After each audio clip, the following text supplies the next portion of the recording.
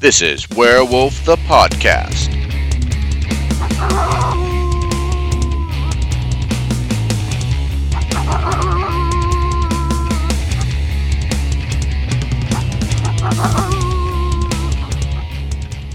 High Level Games, the industry's first choice in taking your games to the next level. We are a podcast blog and new media network at highlevelgames.ca. We have blog posts about all of your favorite games going up 5 days a week, and a podcasting network with actual plays and shows that discuss role-playing games, with more rolling out all the time. We are on iTunes, Twitch, and YouTube. Find out more information at highlevelgames.ca, a site that certainly isn't controlled by a shadowy board of directors of otherworldly origin. That's highlevelgames.ca. Please, help. They're coming.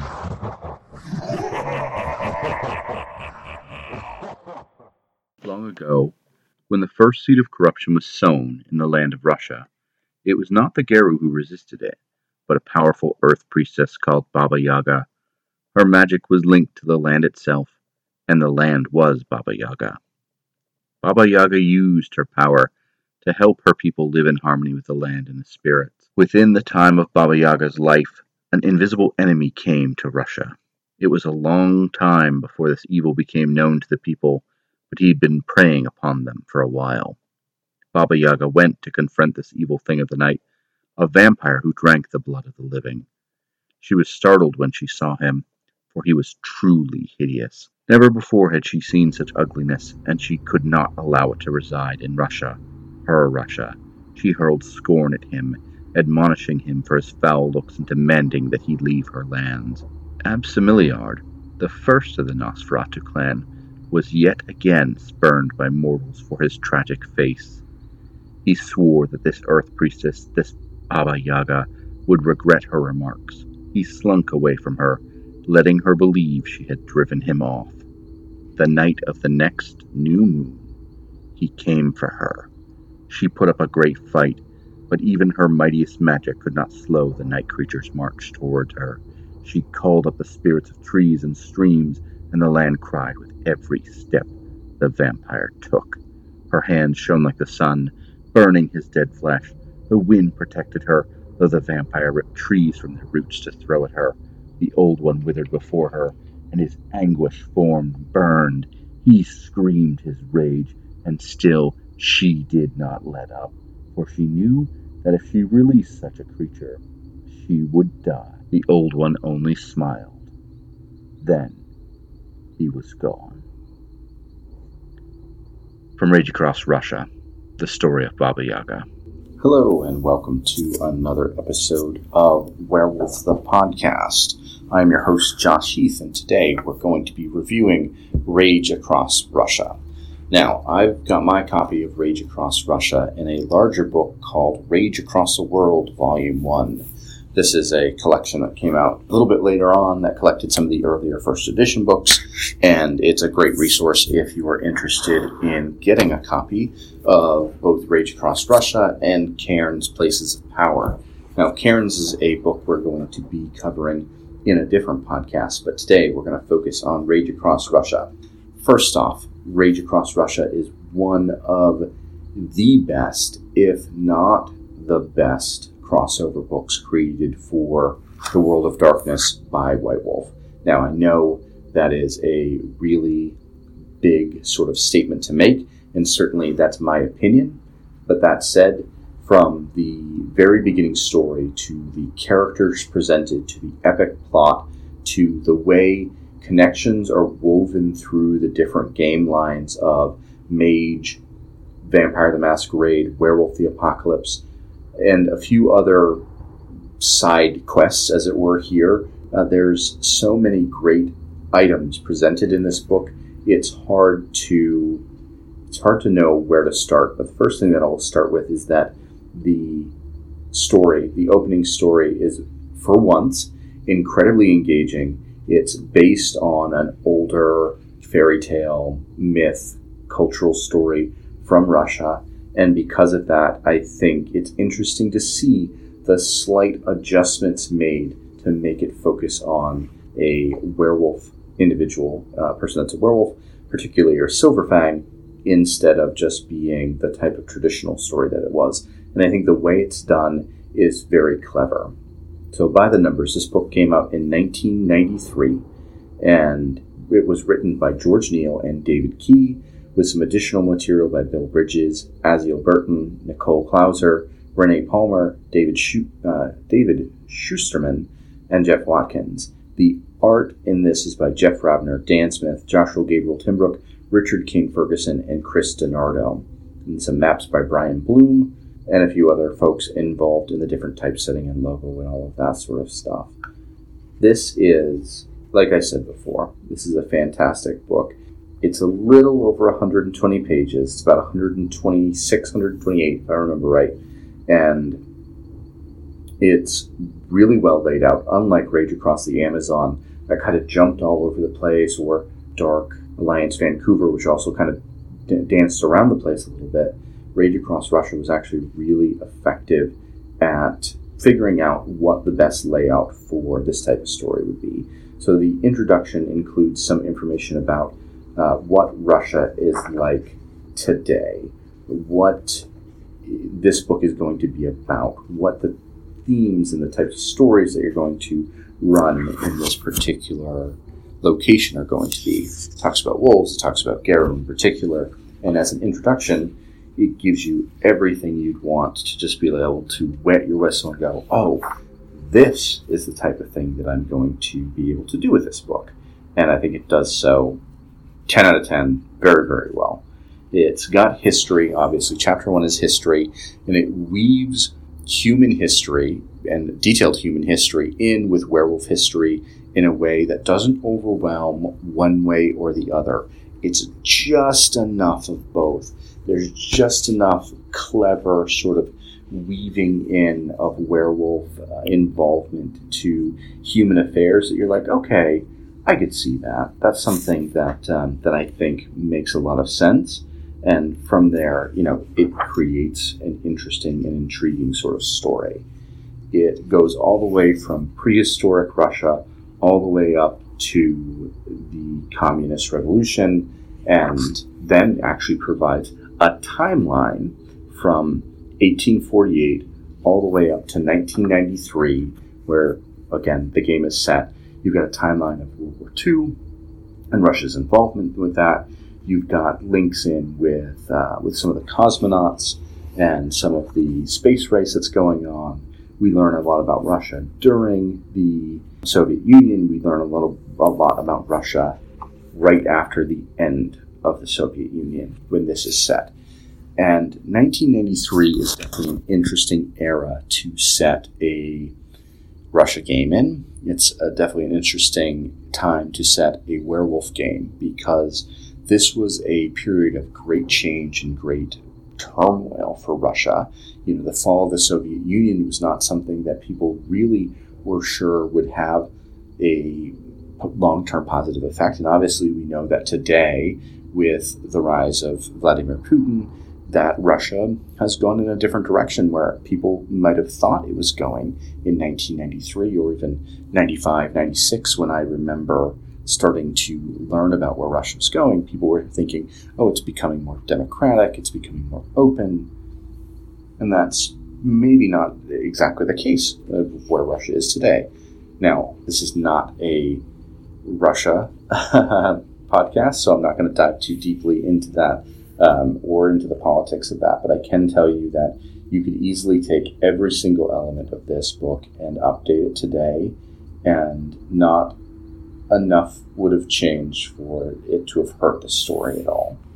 The basic conceit is that Baba Yaga is a older vampire. She actually was a mage that was embraced by the Nosferatu antediluvian itself, and she rules Russia, and she has dropped what they call the Shadow Curtain upon Russia. And this Shadow Curtain, much like the Iron Curtain, creates a barrier, but this actually creates a supernatural barrier where vampires, werewolves, and other supernaturals that come into Russia are stuck in Russia. And from a story standpoint, that creates a ton of tension. It creates a lot of interesting elements. But we're jumping actually ahead a little bit. There's a section on geography which talks about Russian geography in a really, really effective way. You get a few different SEPs, which I think are all interesting. There's some engaging material here. There's information on the Umbrascape of Russia, which is helpful. Now, this book actually came out after the first edition Umbra book, so some of the elements of the Umbra had actually been fleshed out a little bit more than they had in some of the earlier books, and it's helpful to note that I'm probably recording this out of order from my review of the first edition Umbra book, just because this was the order that I was deciding to do the review of the books. So we're going to be talking about that. I'm going to be going back and going over it because there were a lot of releases right around the same time that kind of overlapped. May have came out a little bit sooner or later. We talked about in the last podcast. Chapter 3 is the Tribes of the Moon. And obviously it focuses on the Silverfangs, Bone Gnars, Glasswalkers, Geta Fenris, as well as Shadow Lords, Black Furies, and even some Uktena and Wendigo. It's helpful to note that those are all the major werewolf tribes that are present here, as well as some Ratkin and some Koraks that are mentioned, but not given any statistics for those particular changing breeds, who are mentioned for the first time in the Player's Guide, the Werewolf Player's Guide, which again is a book that we are recording out of order, but they're mentioned in here. If you wanted to use both those books together to really add some depth to Russia, you could do so here very, very easily. That said, I would say this is the weakest section of the book, only because it's weird. Some of these NPCs are fine, they're interesting, but they don't particularly grab me. There's 2 to 3 for most of the different tribes, and I think overall they're interesting. Maybe the most interesting one to me is Nikolai Predatelski, who is a Silverfang. He's a Hamid Silverfang, a rune. I think he's an interesting character, but he doesn't scream, "Oh yes, I want to use you in a game." It's interesting to note that from a ethnic standpoint, they don't shy away from the fact that Russia is a multi-ethnic country, and there are stargazers in here that are connected to the Mongolian people, or they could be the Uyghur people that are present in Russian territory as well. I think that's interesting. You could also get into some of the Turkic peoples that call southeastern Russia home as well. There's tons of interesting stuff that you could bring in any tribe into Russia and have it make sense. I think that's interesting. The end of this segment talks about the Sibirak. This is interesting because the Sibirak are a hybrid bloodline of Silverfangs and Wendigo. And to my knowledge, this is the first time they are mentioned. And there's really not a lot here. There's 5-ish paragraphs of information on them, but you can tell that there's some interesting connections between the Silverfangs and the Wendigo here. What does that mean? What does it mean for both of those tribes? And how do they see these Sibirak, who are, supposedly descended from both of those tribes? There's a good storybook there, and I think that's interesting. Hello, folks. Have you ever wished you could have an easy way to find gameplay videos and podcasts, or just media in general that deals with your favorite White Wolf role-playing games? Or have you ever wished you could find a forum to share gameplay that you have recorded, one which wouldn't be drowned out by random posts and discussion, so that your media could get the attention you want? Well, we have the answer for you in a Facebook group we run called White Wolf RPGs Gameplay and Media. The group is specifically ran with the sole intent of it being a one-stop shop for people to view or share media involving the games we all love. We take thorough steps to ensure the page does not become cluttered and is easy to traverse. We are currently over 1,000 members strong, and we are continuing to rapidly grow, with new media being shared every day. Stop on by. We hope to see you there. Chapter 4 is Enemies. You get some information on Pentex, of course. You get some information on the Black Spiral Dancers, and you get some silliness in here. Mir was a space station that Russia had that actually is no longer up in space, But in this book, Mir is a black spiral dancer hive. Now, that's ridiculous. There's no way a hive would make any sense going into space. But if you wanted to play with space, you've got a way to do so through the Black Spiral Dancers and their hive on Mir. I don't know why you'd go there, but you could. But then you get into the Zhmi. The Zhmi are dragons. They're literal dragons that have the ability to change into human form for most of them. And this is a good connection potentially between mage and werewolf.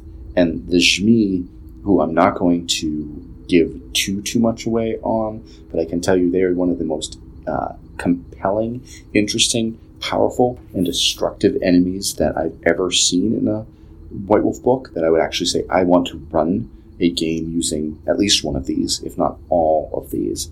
And I think Ilyana, who is probably my favorite of the Zhmi, I don't know, because I will change my opinion every time I read this, but for now, the serpent that's roughly 65 feet long, her scales, the colors of rainbow and sparkle and light, who happens to be the lore keeper and knows where the Nosferatu Antediluvian sleeps. That's just an interesting sort of story hook for me.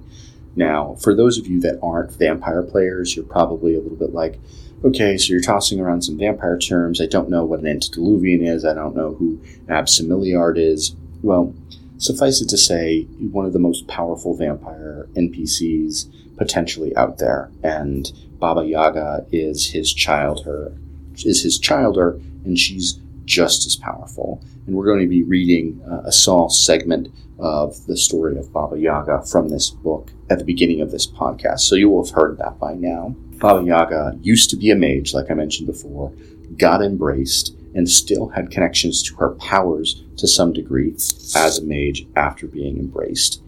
And she's terrifying. She is actually one of the few NPCs in a White Wolf book that I've walked away from and gone, holy cow, that is on the page scary, and in a game even more potentially terrifying. And she has several different armies that are her armies of the night that she uses to control Russia. So she has the Zhmi, who are one of the armies, and then she has the Army of the Void, which are actual demons. And demons at this point don't have their own splat. They're not Demon the Fallen demons necessarily yet, but that said, you could make them Demon the Fallen demons if you wanted to fairly easily. There's a potential that High Level Games is going to be writing up some Demon the Fallen demons for our Beckett's Jihad Diary folios, which are coming out. So if that's something you're interested in, that will be coming out at some point in the future, because those are mentioned in that particular book. That's a segue. There's also tons of information on some interesting vampire characters here. There's also a Talon of the Worm that Baba Yaga has supposedly made a deal with. And this Talon of the Worm is itself a creature, and it's also an item, and it's also this story hook that you can dig into and run if you want to. It's interesting to note, if you are a vampire fan, that Durga Sin, who is a character that's present in the Giovanni Chronicles and the Transylvania Chronicles, is also present in this book. And if you want to, you can utilize those stories to really make this deeper. You don't have to as well. Chapter 5 is a plot hook chapter. It's called Problems and Plots. And as a type of chapter, doing that and giving you ways to, create stories in this setting, it is perfect. This is the way I want all of my story hook segments to be. I want all of these sections to not just give me, this is how everything should run from A to Z, because linear stories stink, but this gives you just enough hooks, just enough springboards to figure out how to build these elements into a story that your players are going to be enticed by, interested in, and really dig into and enjoy. And there's everything you can think of presented here. The other thing is that I appreciate here, there's actually a couple of mini essays by the authors here at the end that look at this book and say, okay, this is the book you're holding in your hand. these are the different ways that things can go. Okay, so that has been our review of Rage Across Russia. As I mentioned at the beginning, this is a 10 out of 10 book for me. This is probably the best first edition werewolf book out there.